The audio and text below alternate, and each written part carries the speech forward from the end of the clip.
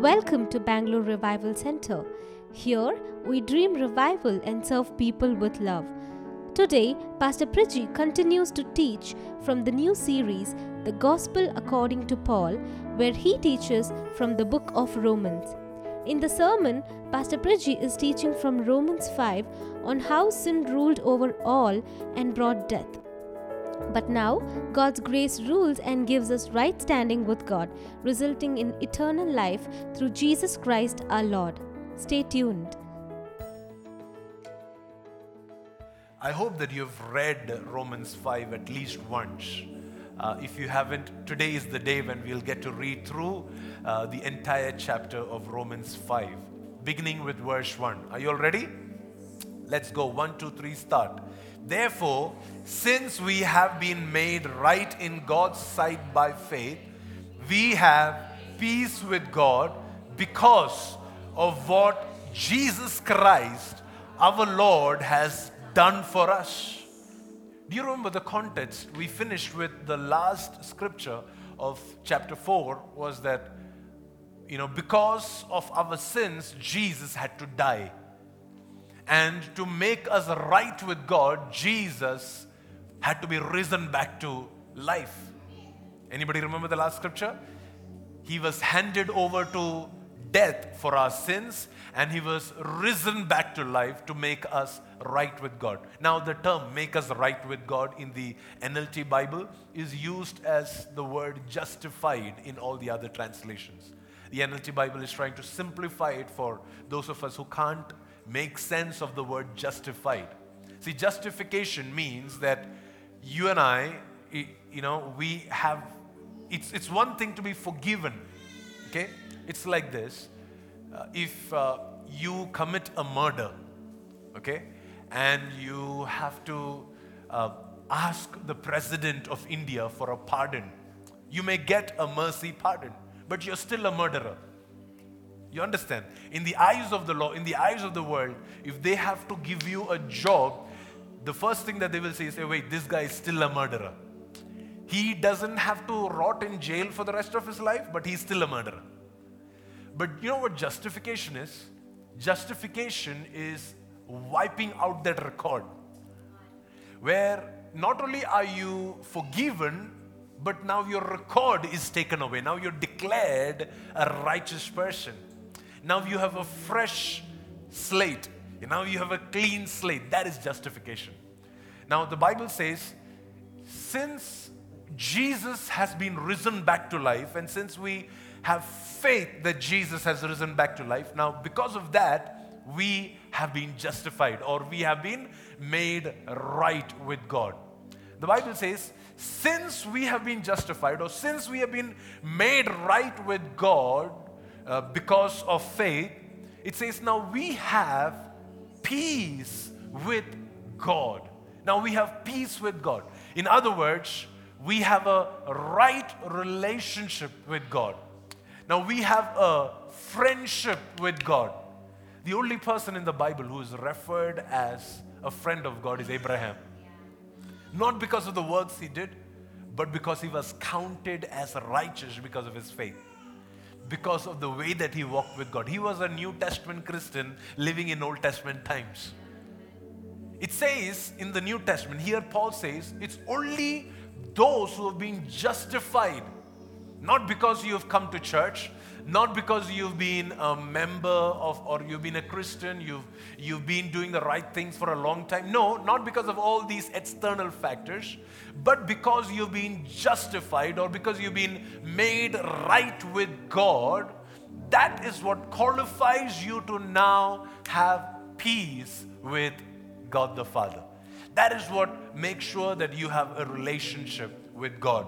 In other words, it is impossible, my dear friends, for us to have a relationship with God, or a clean conscience, or a clean give and take relationship with the Father in heaven if we are not justified, if we have not been made right with God.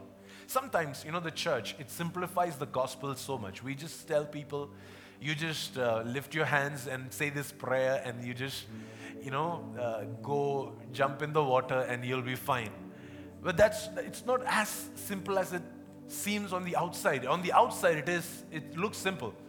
But truth be told, it requires for you to be justified, to be made right with God, to have a right standing before God. Okay? So, the first thing that I want to remind you from this scripture is that faith is necessary for your justification. Can you say it out loud? Faith, not works, but faith, it is necessary to be justified. No matter what we do on the outside, that cannot buy us justification.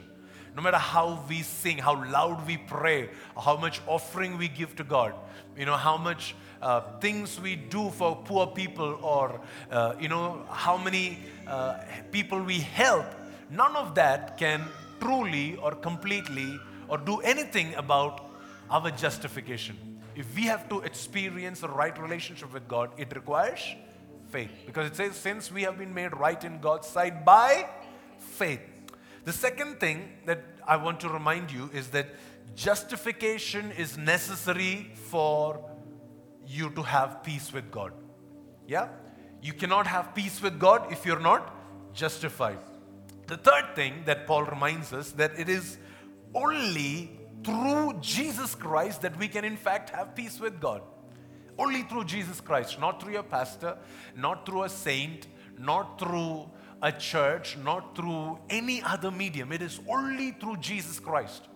Nobody can stand in the gap between God and man other than Jesus.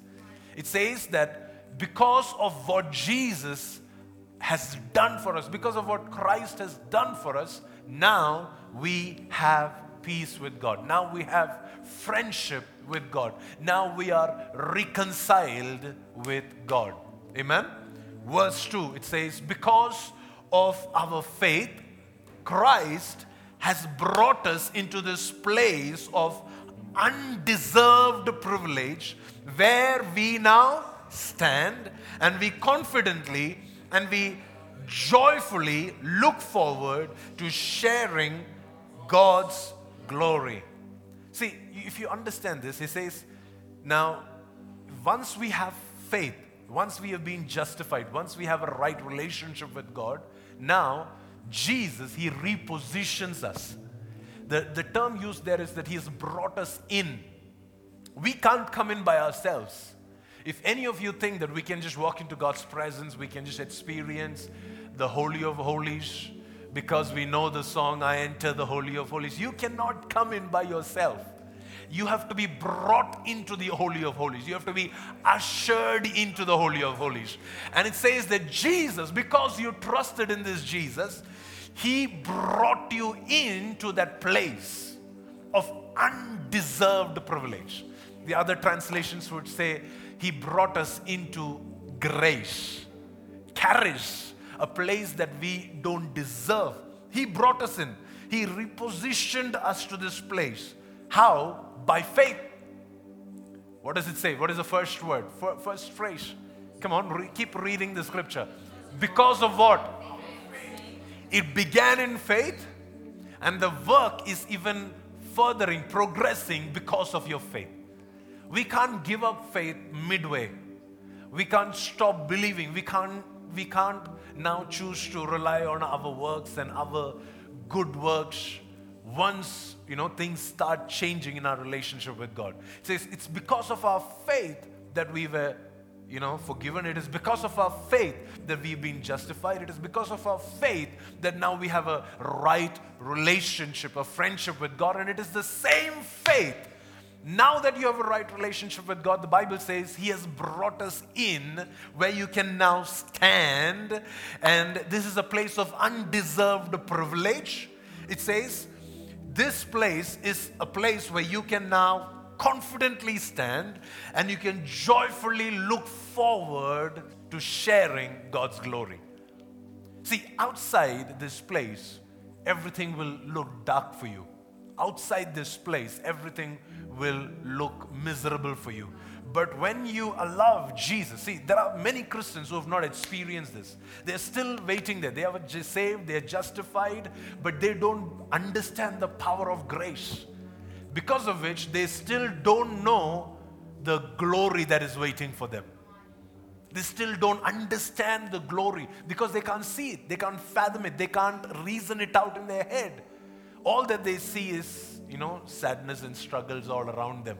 They can't see. That's why you need the presence of Jesus this morning to give you this revelation of what grace can do for you. He will bring you into this place, to this place of undeserved privilege. Come on, I want you to say this out loud. Because I stand on grace, I confidently and I joyfully look forward to sharing God's glory. One more time. Because I stand on grace, I confidently and joyfully look forward to sharing in God's glory. See, if you read the other translations, it would use this term, rejoice in hope of God's glory. Rejoice in hope, which means, see, you hope for something that you don't have already, that you can't experience already, or you can't see already. And Apostle Paul says that when you experience this relocation, that is when you will automatically begin to rejoice because you can see now. Even though you can't experience it, you can see it with your eyes of faith. Even though you can't touch and feel it, now you're just happy.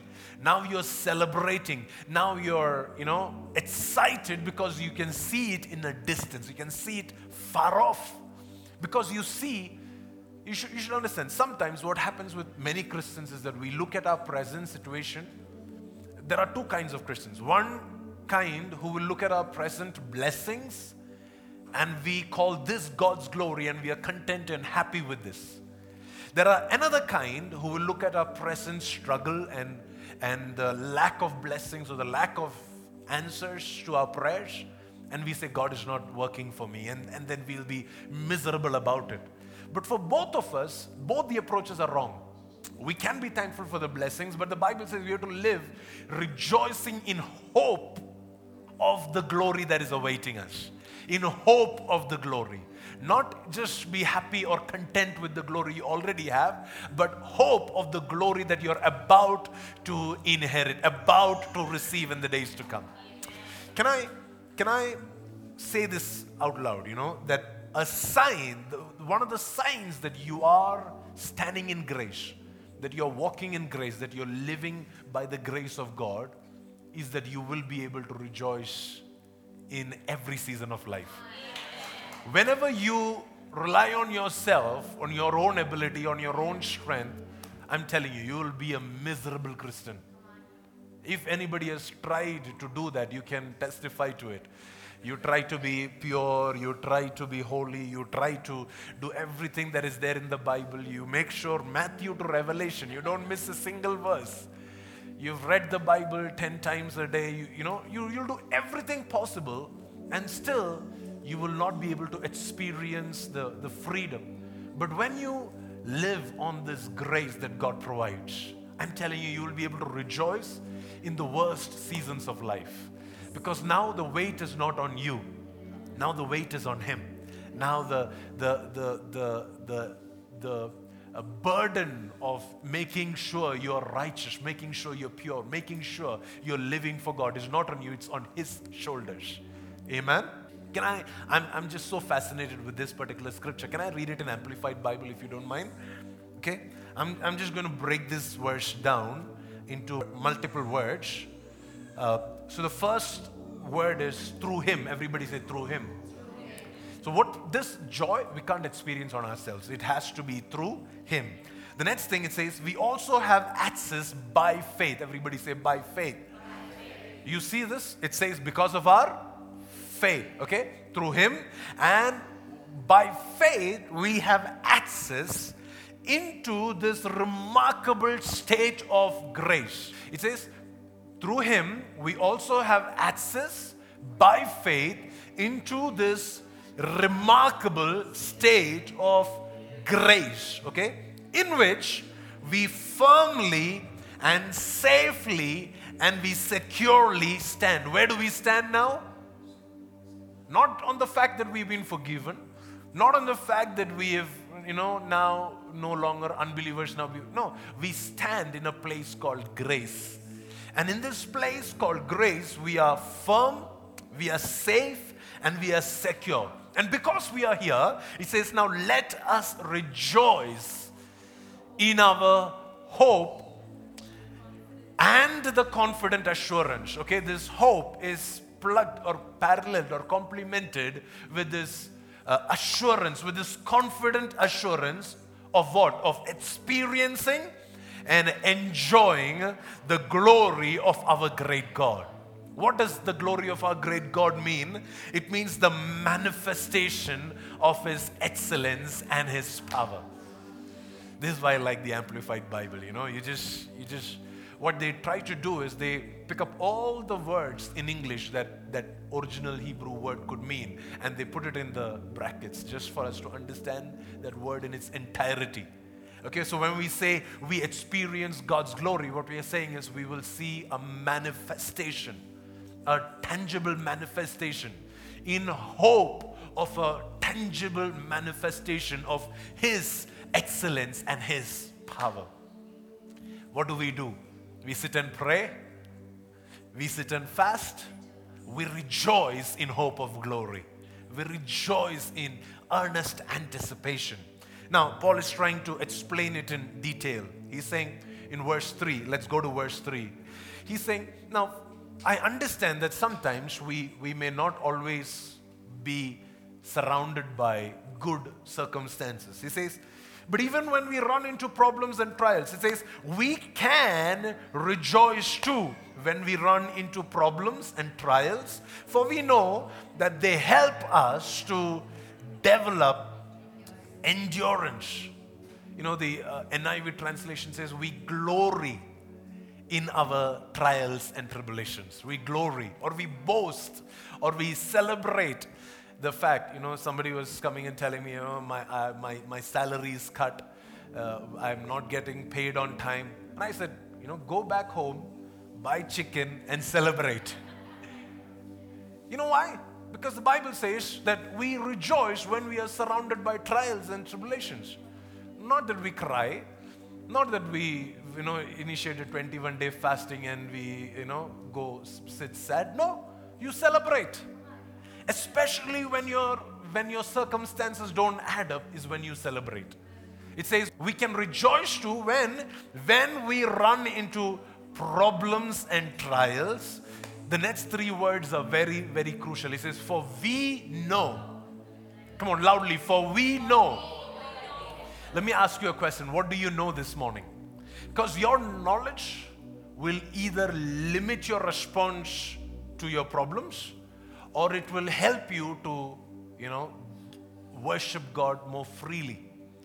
The more you know. See, what are we doing here on a Sunday morning? We are trying to increase your knowledge of what is in store for you. Because if you don't know, you're going to respond exactly like everybody else in the world. But if you know, Paul says, we rejoice. Why? Because we know. Child of God, if you don't know, you are going to perish. My people perish because of lack of knowledge, because of lack of visions, because they don't have a perspective that I want to give them. For we know, Paul says, for we know that they help us. What helps us? This suffering, this tribulation, this distress, this pressure, this trouble, it helps us to develop endurance. The other translation says perseverance. It helps us to develop perseverance or endurance. And I'm like, and I know what you guys are thinking, and I also thought the same. Like, why do I need endurance? Why do I need this? What is the big deal about perseverance? Why? These are all words that I'll tell you honestly how I do it. I keep saying, hey Siri, what does perseverance mean? Hey Siri, sorry Siri, don't respond. Okay, he's actually telling. When I'm studying the Bible, I have a parallel conversation with the Holy Spirit and with Siri, trying to understand what these words mean. Now, see, I'll tell you why endurance is important. The next line, it'll explain to us. It says in verse 4, because endurance, if you don't have endurance, you cannot grow in character. But endurance, what does endurance do? Endurance develops strength of character, and character is what strengthens our confident hope of salvation. Come on, let me explain this one more time. Where did we begin? We began by faith. Faith leads us to justification. Justification leads us to peace. And peace leads us to stand on grace. And because we stand on grace, we now rejoice. Now, because we rejoice, when we rejoice, we grow in endurance. And when we grow in endurance, we grow in character, strength of character. And when we grow in character, it says that is when we become strong in our confident hope of salvation. It says, next verse, okay? It says, this hope. Come on, loudly. This hope. Everybody say, this hope. This hope. It's not just hope, okay? It's not, this is why, if you remember a couple of Sundays back, a couple of weeks back, we had Pastor Francis coming and teaching us Bible, right? How to study the Bible. When we take a verse out of context, we will stand up and preach about how hope will not disappoint. But it's not talking about hope does not disappoint, because I know that I have hope for so many things which has led to disappointment. Anybody else who has hope for things and it has led to disappointment? Yes. But that's not the hope it's talking about. It's talking about this hope. This kind of hope. This kind of hope which has been developed through a process of faith leading to justification, leading to peace with God, leading to now standing on a confident place of grace, which brought me to a place where now I'm willing to rejoice, doesn't matter what, because I can see, which has brought me endurance, which has developed my muscles called endurance, leading me to have character, strength of character, which has ultimately brought me to a place where I have this hope. It says, this kind of hope, come on, say it loudly, will not lead to disappointment. This hope will not lead to disappointment. It says, for we know how dearly God loves us, because He has given us the Holy Spirit to fill our hearts with His love. Why has He given us the Holy Spirit? To speak in tongues, right?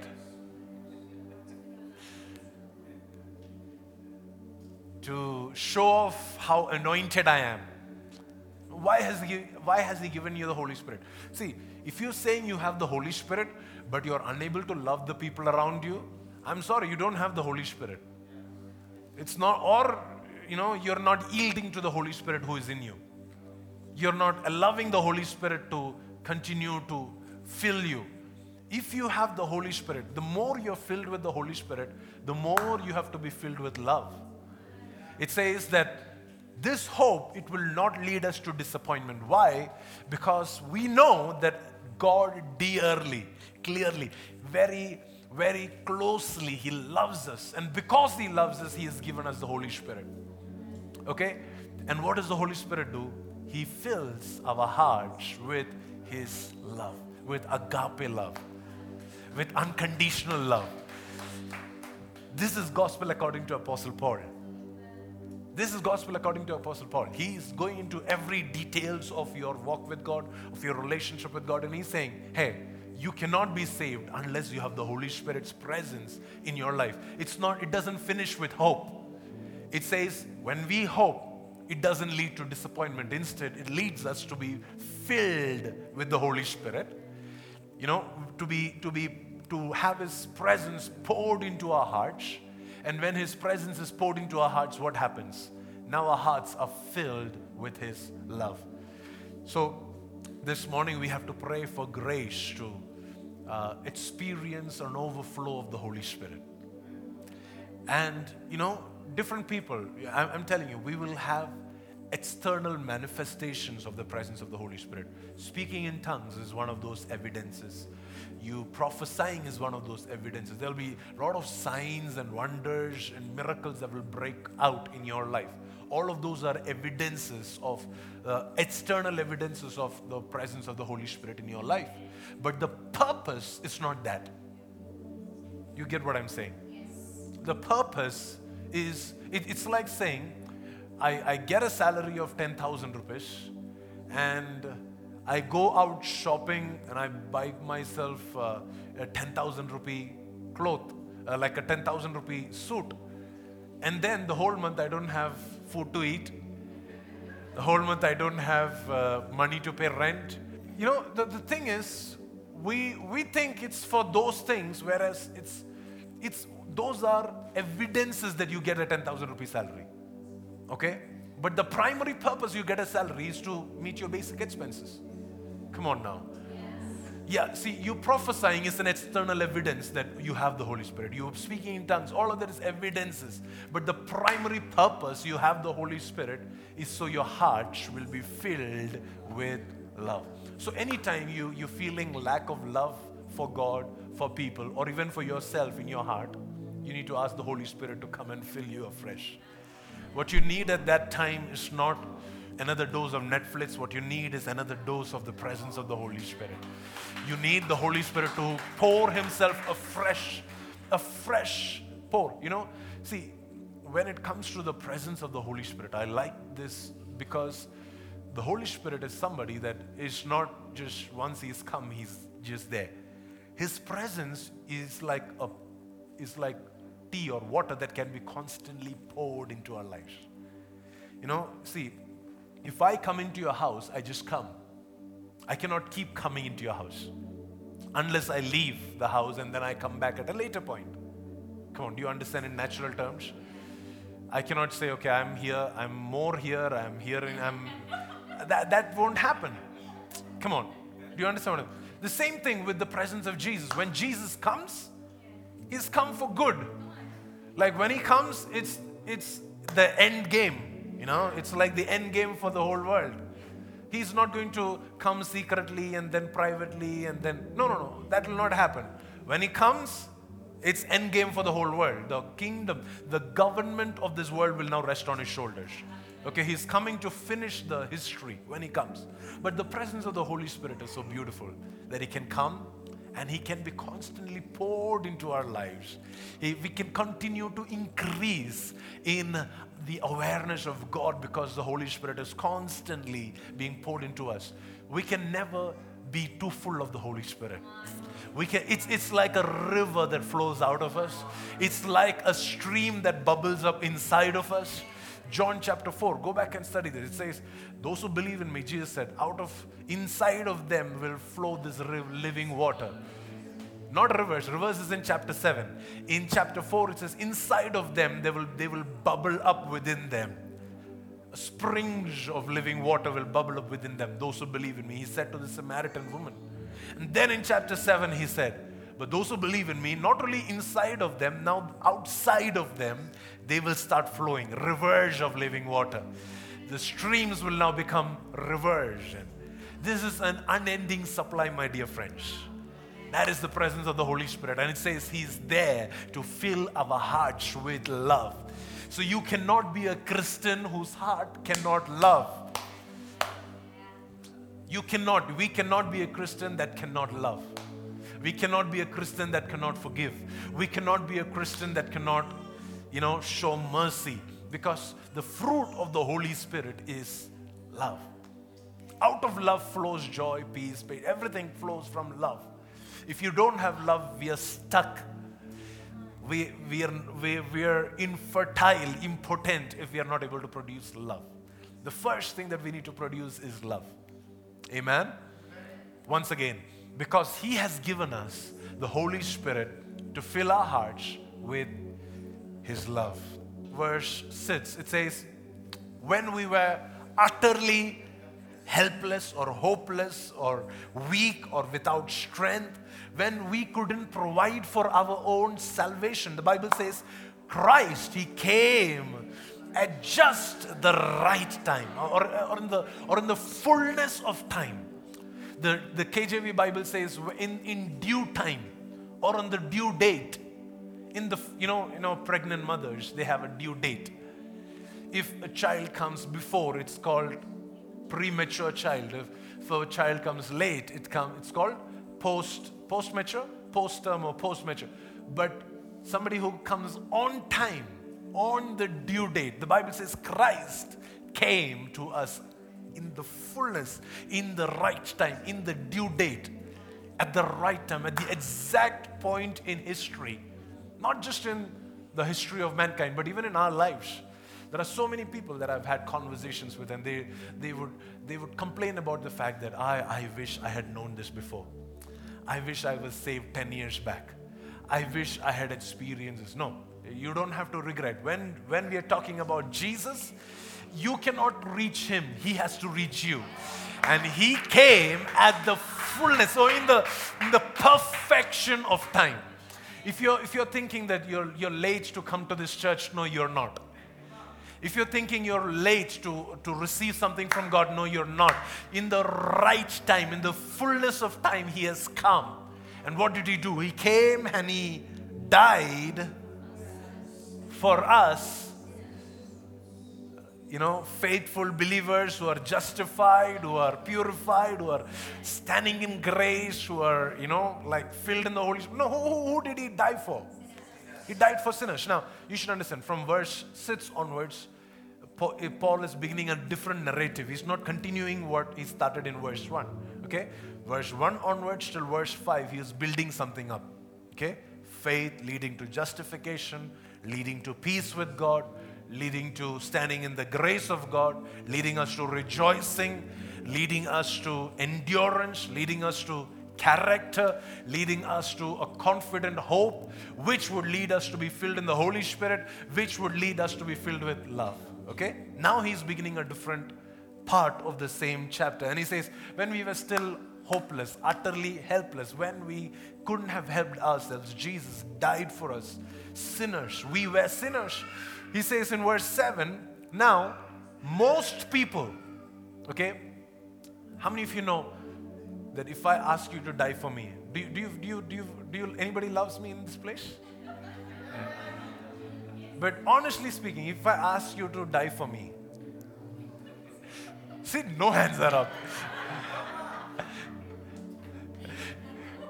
It says, most people would not even die for an upright person, for a loving person, for a kind, generous person. Even for a person that they love, they wouldn't be willing to die for that person.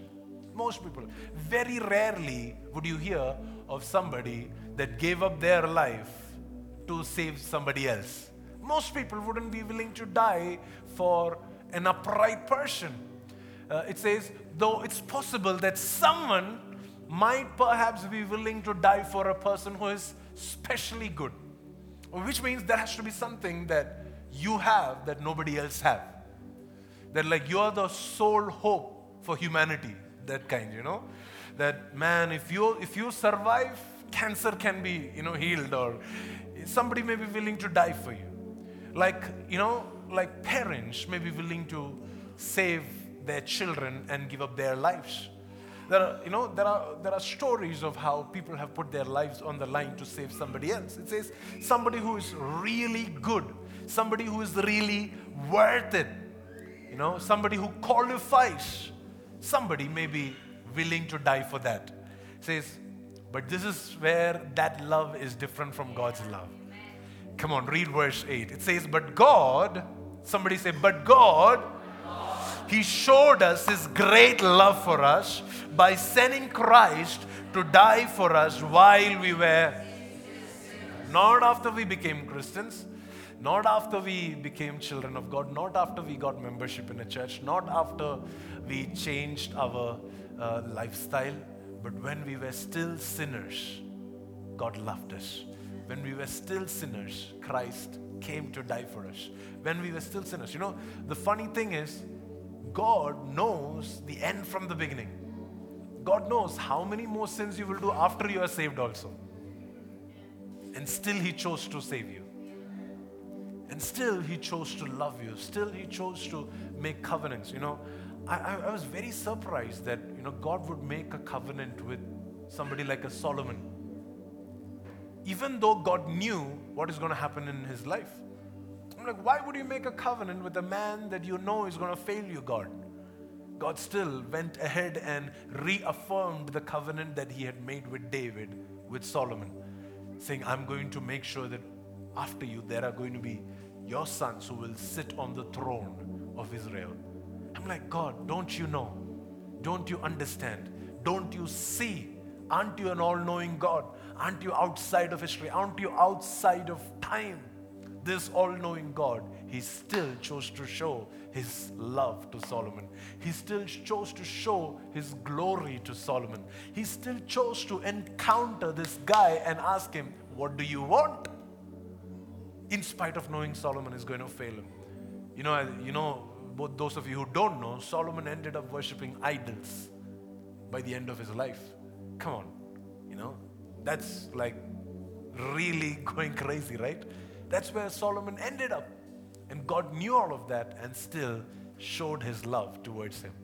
It says, when we were still sinners, there was a demonstration of God's love. How? By Jesus Christ dying for us. Verse 9. Okay, are you ready for verse 9? I don't know if you can handle this, but try to handle it. It says, and since we have been made right in God's sight by the blood of Christ. Why? Because Jesus died for us, right? It says he will certainly save us from God's condemnation. It says we've been made right with God. By how? How have we made right with God? By the blood of Christ. It says now, because of that, we are also saved from condemnation. The other translations would use the word the wrath of God. We are saved from the wrath of God, from the anger of God, from the punishment of God. See, the wrath of God demands that sin will be punished. The wrath of God demands that sin will be met with a punishment that is equal to the gravity of sin.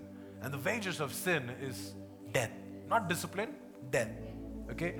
We experience small discipline from God and we think God is punishing us. No. That is not punishment. That is discipline. God disciplines the ones that he loves.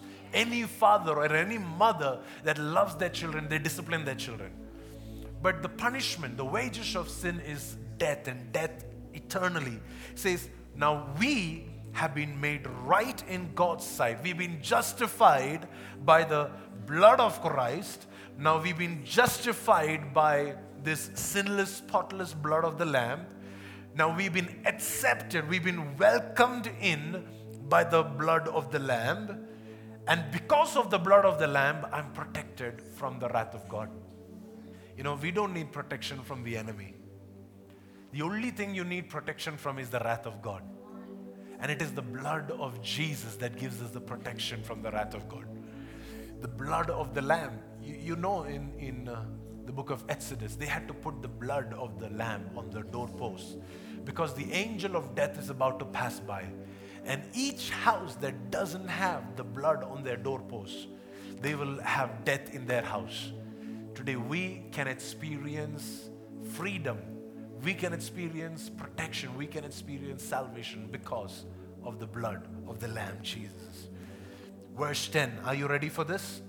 It says, for since our friendship with God was restored by the death of his son while we were still his enemies, we will certainly be saved through the life of his son.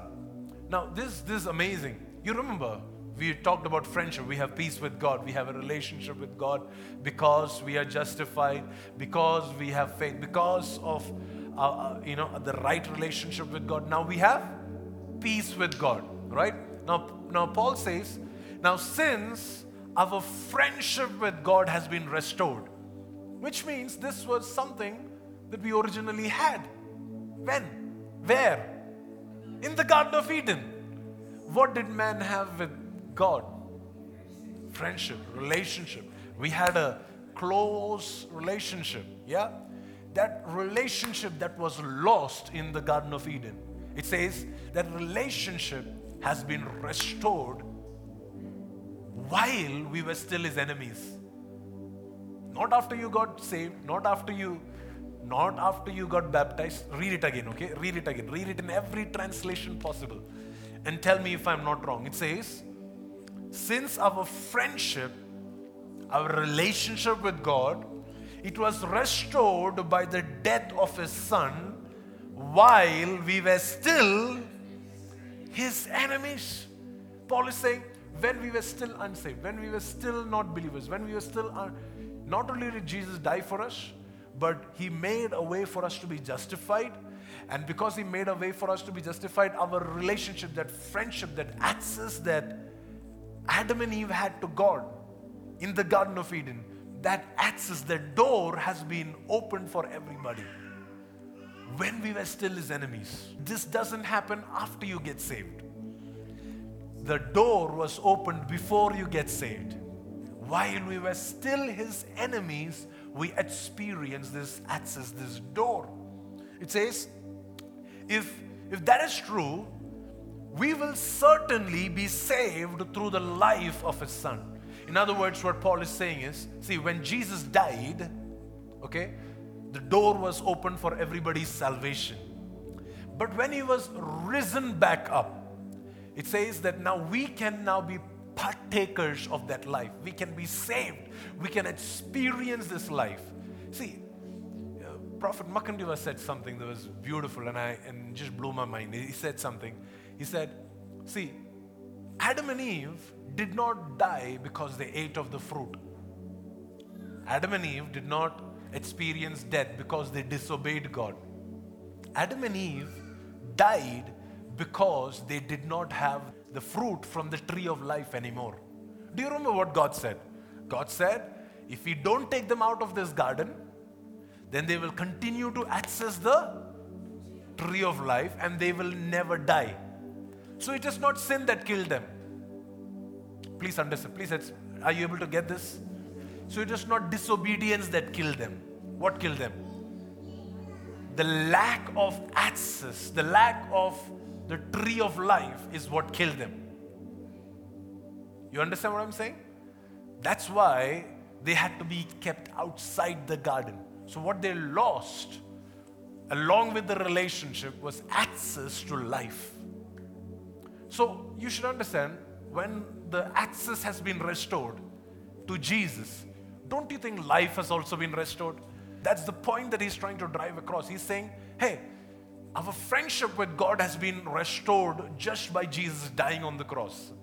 Now with his resurrection, now the way has been made for us to be saved, for us to experience, now for us to partake of the tree of life, now for us to be saved through the life of his son. How? Now we have a relationship with him. Now we grow in communion with him. The same way Adam and Eve had communion with God. Every time they had communion with God, they were partaking of the tree of life.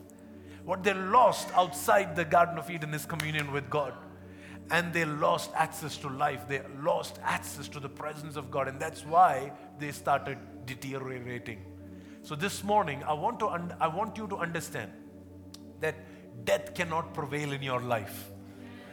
Every area of your life where death is fighting you, okay? Because you have the right relationship with God now, just by the death of Jesus on the cross, you have friendship with God, your relationship with God is restored. Now you have access to God just by the death of Jesus, okay? This is not even because you got saved. Just by the death of Jesus, now you have access into the Holy of Holies. Now it says, because of the resurrection of Jesus, now you and I, when we experience this salvation, we can now partake of that life. Which means death cannot prevail in your home. Death cannot prevail in your health. Death cannot have the final say in your marriage. In your finances, your finances cannot stink of death.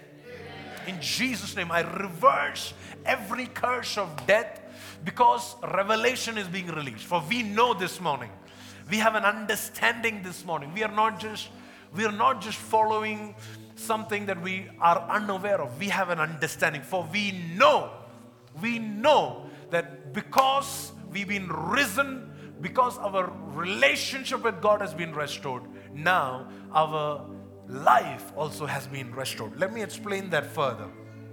Verse 11, it says, so now we can rejoice. Come on, everybody say rejoice. This morning's theme is to rejoice. We cannot go out of this place without rejoicing. It doesn't matter what your circumstances is. It doesn't matter what you have, what you don't have. So now we rejoice because we have this wonderful relationship, wonderful new relationship with God because of our Lord Jesus Christ.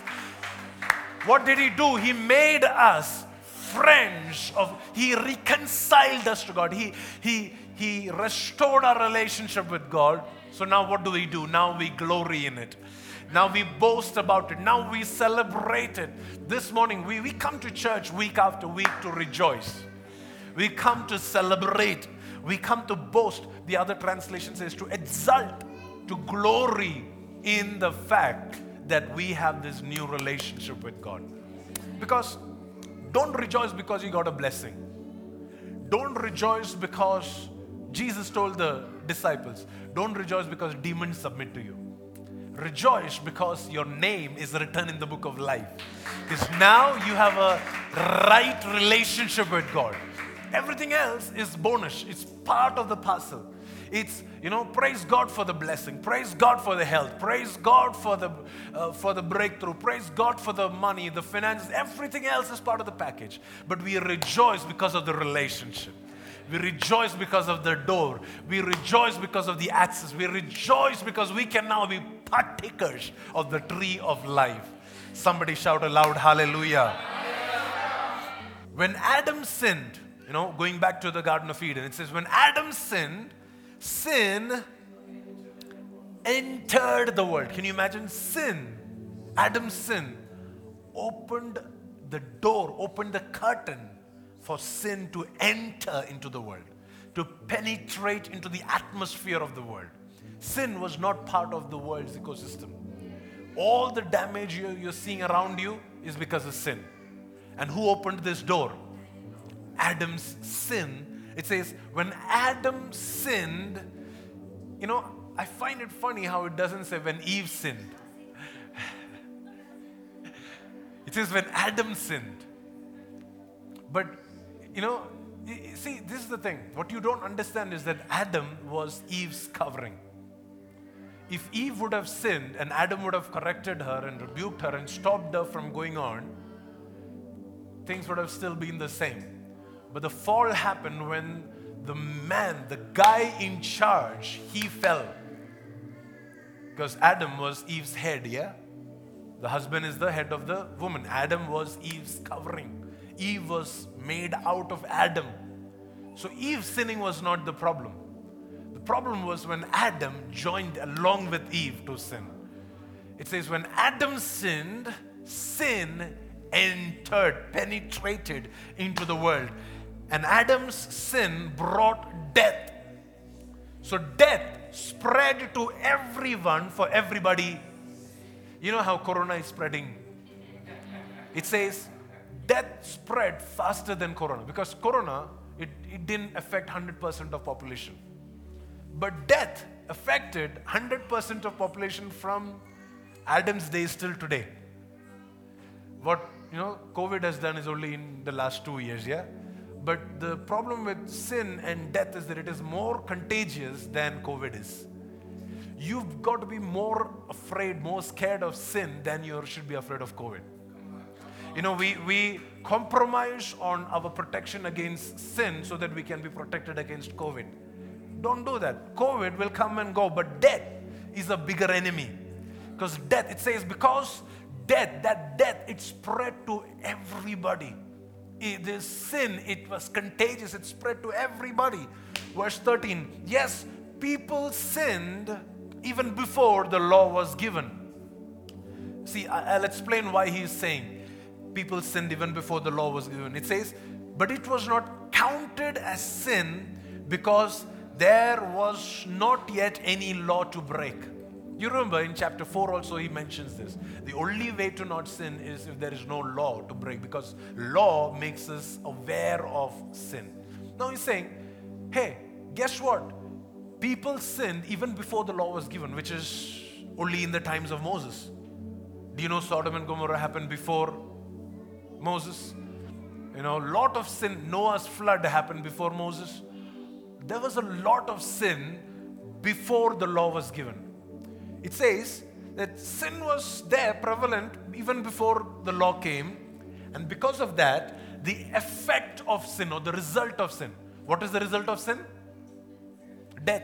So the result of sin was also there before the law was given. Okay?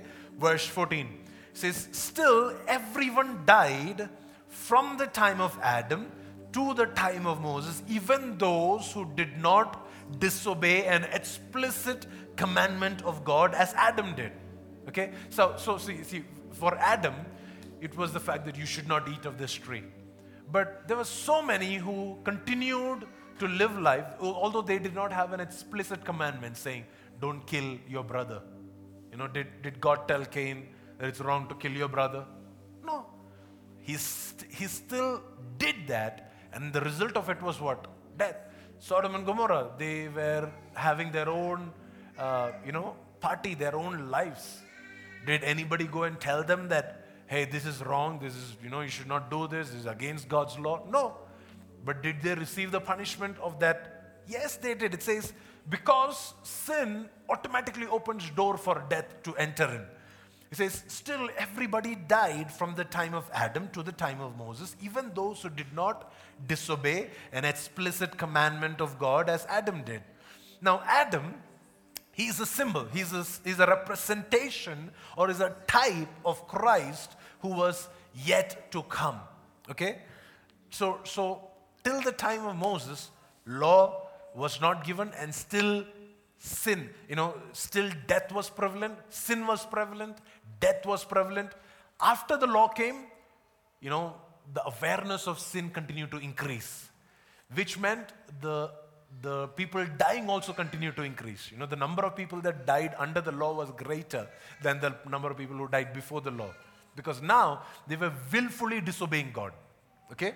I'll explain this. It says, but there is a great difference between Adam's sin and God's gracious gift. For the sin of one man, Adam, brought death to many, but even greater is God's wonderful grace and his gift of forgiveness, because many, through that same one, through the other man, Jesus Christ, they experience this wonderful grace and they experience this gift of forgiveness. Just like Adam, through his sin, he opened the door for death to enter in. Jesus, what Paul is doing is he's saying Adam is a type of Christ. He was a foreshadow of Christ. Adam opened the door for sin to enter in. And sin came and brought death with it. Yeah? In the same way, Christ, he was exalted, he was elevated, and he opened the door. He made this access, this relationship with God possible. And it says, because of Jesus, this wonderful grace and this gift of forgiveness is available to many through that one man, Jesus Christ. God did not save us. The man, Christ Jesus, saved us. See, the God Jesus, Jesus is also God. The Word was God. Yeah?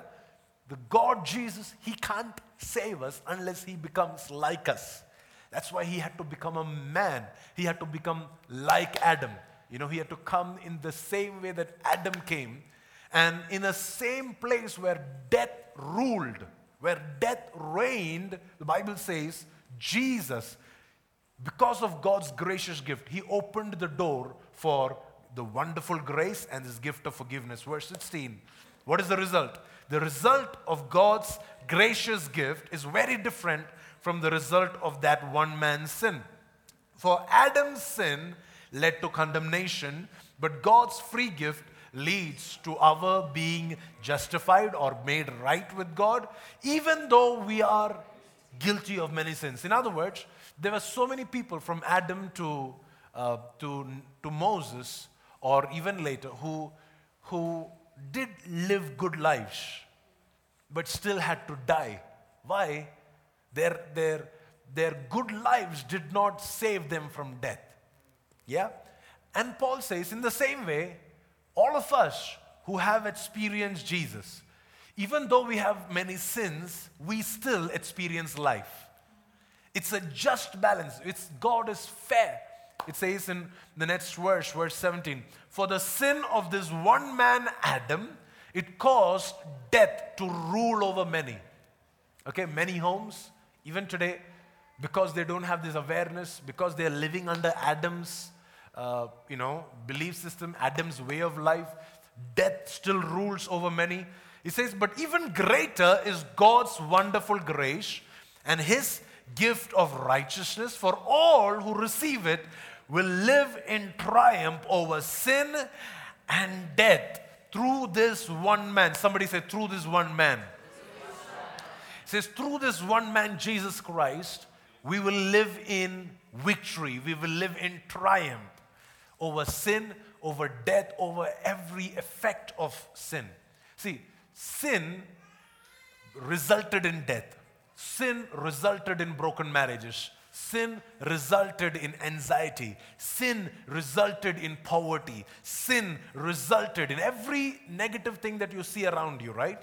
Sin resulted in all of that. Death is an effect of sin. So God is not saying, I will take sin away, but death, you still keep. That's not what God is saying. He's saying, because of what Jesus done, not only is sin gone, but the effect of that sin, death, now you can have victory. You can triumph over death. I don't know if you're ready to believe this. You can triumph over death, which means you decide when you have to go to heaven. Yeah, your sickness don't decide when you get to go to heaven. Accidents don't decide when you go to heaven. No. You decide when you want to go to heaven. Because you triumph over death. You triumph over every adverse wind and waves against your marriage. You triumph over the financial adversity. You triumph over every poverty that is coming down generationally from Adam down to your family. No, you triumph over it. Every effect of that sin, you triumph and you have victory over it in Jesus' name. Through that one man, Jesus Christ. The Bible says, through that one man, Jesus Christ, now we live in triumph. Not just over sin, but even over the effects of sin. Come on, somebody. This morning, the Lord is releasing freedom in our spirits. I don't know if you understand.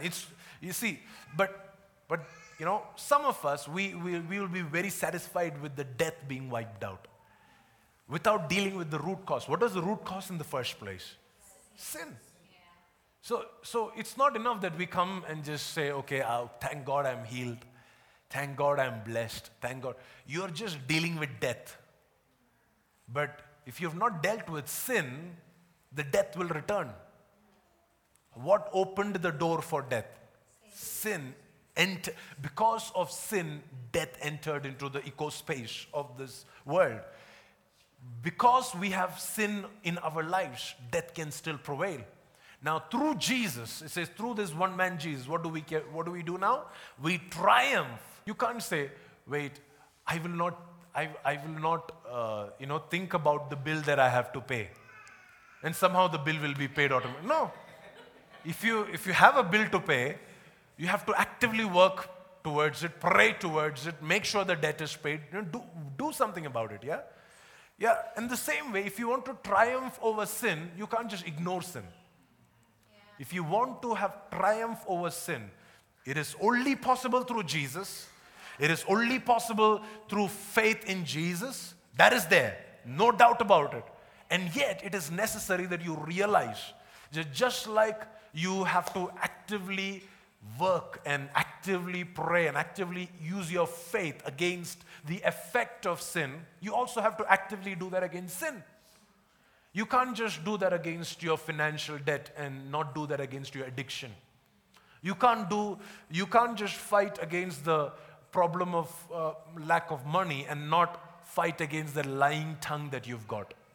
You can't ignore sin, is what I'm trying to say. Because the triumph is offered to both sin and the effects of sin.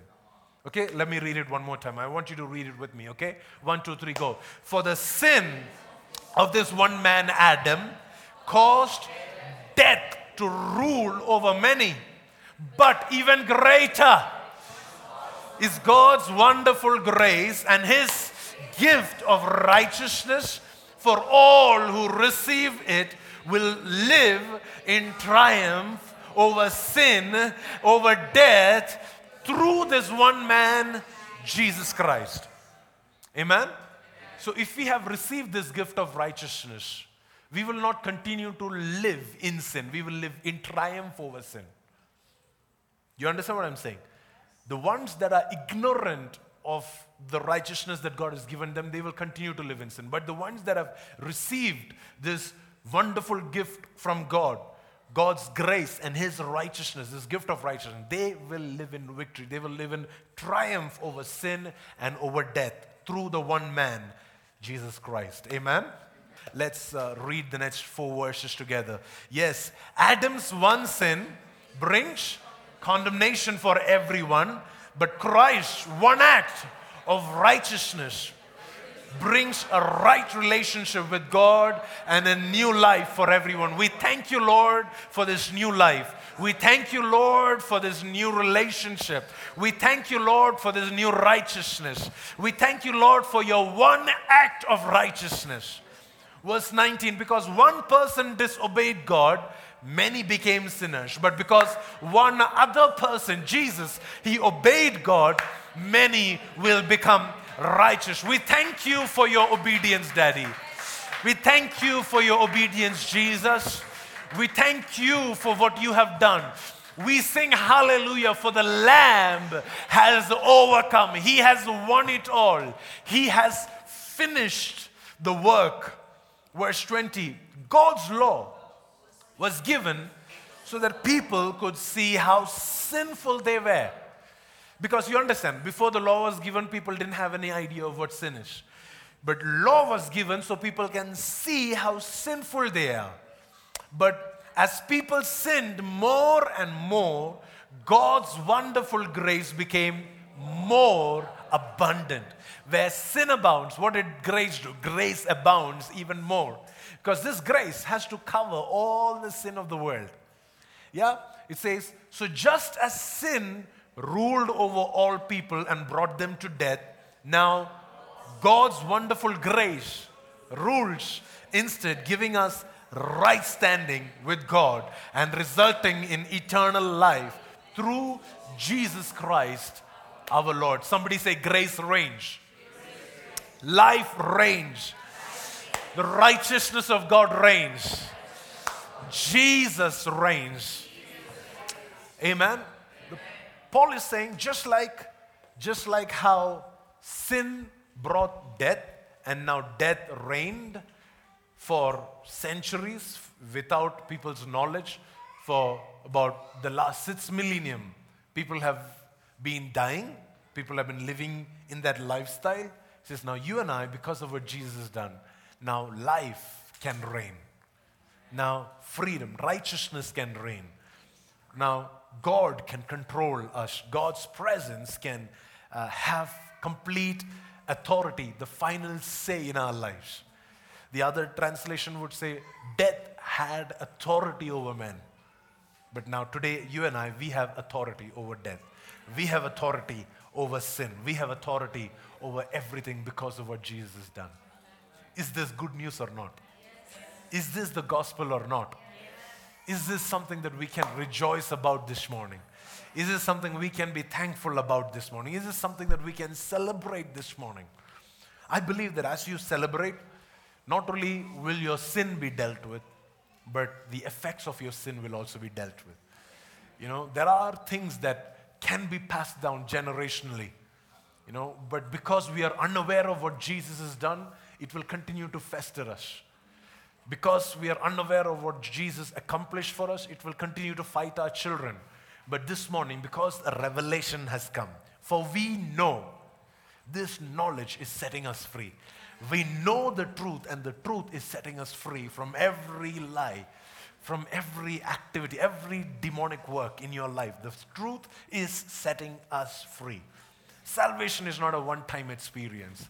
Salvation is a whole process of walking with God day by day, of believing in Him, of being justified by Him, of being, of having this close relationship, peace being made with God, of bringing us to a place of, confident, joyful place, a place of grace growing to a place where we now have joy leading us to a place of endurance leading us to a place of strong character leading us to a place of confident hope leading us to a place of being filled in the Holy Spirit, and the Holy Spirit's presence in our life now, which is leading us to overflow in love. Amen. Thank you for tuning in for today's sermon. We hope this word has been a blessing to you. Do visit us at dreamingrevival.com for more information. You're welcome to tune in every Sunday for our live celebration service at 11 a.m. at youtube.com/Pastor Priji. God bless you and have a blessed week.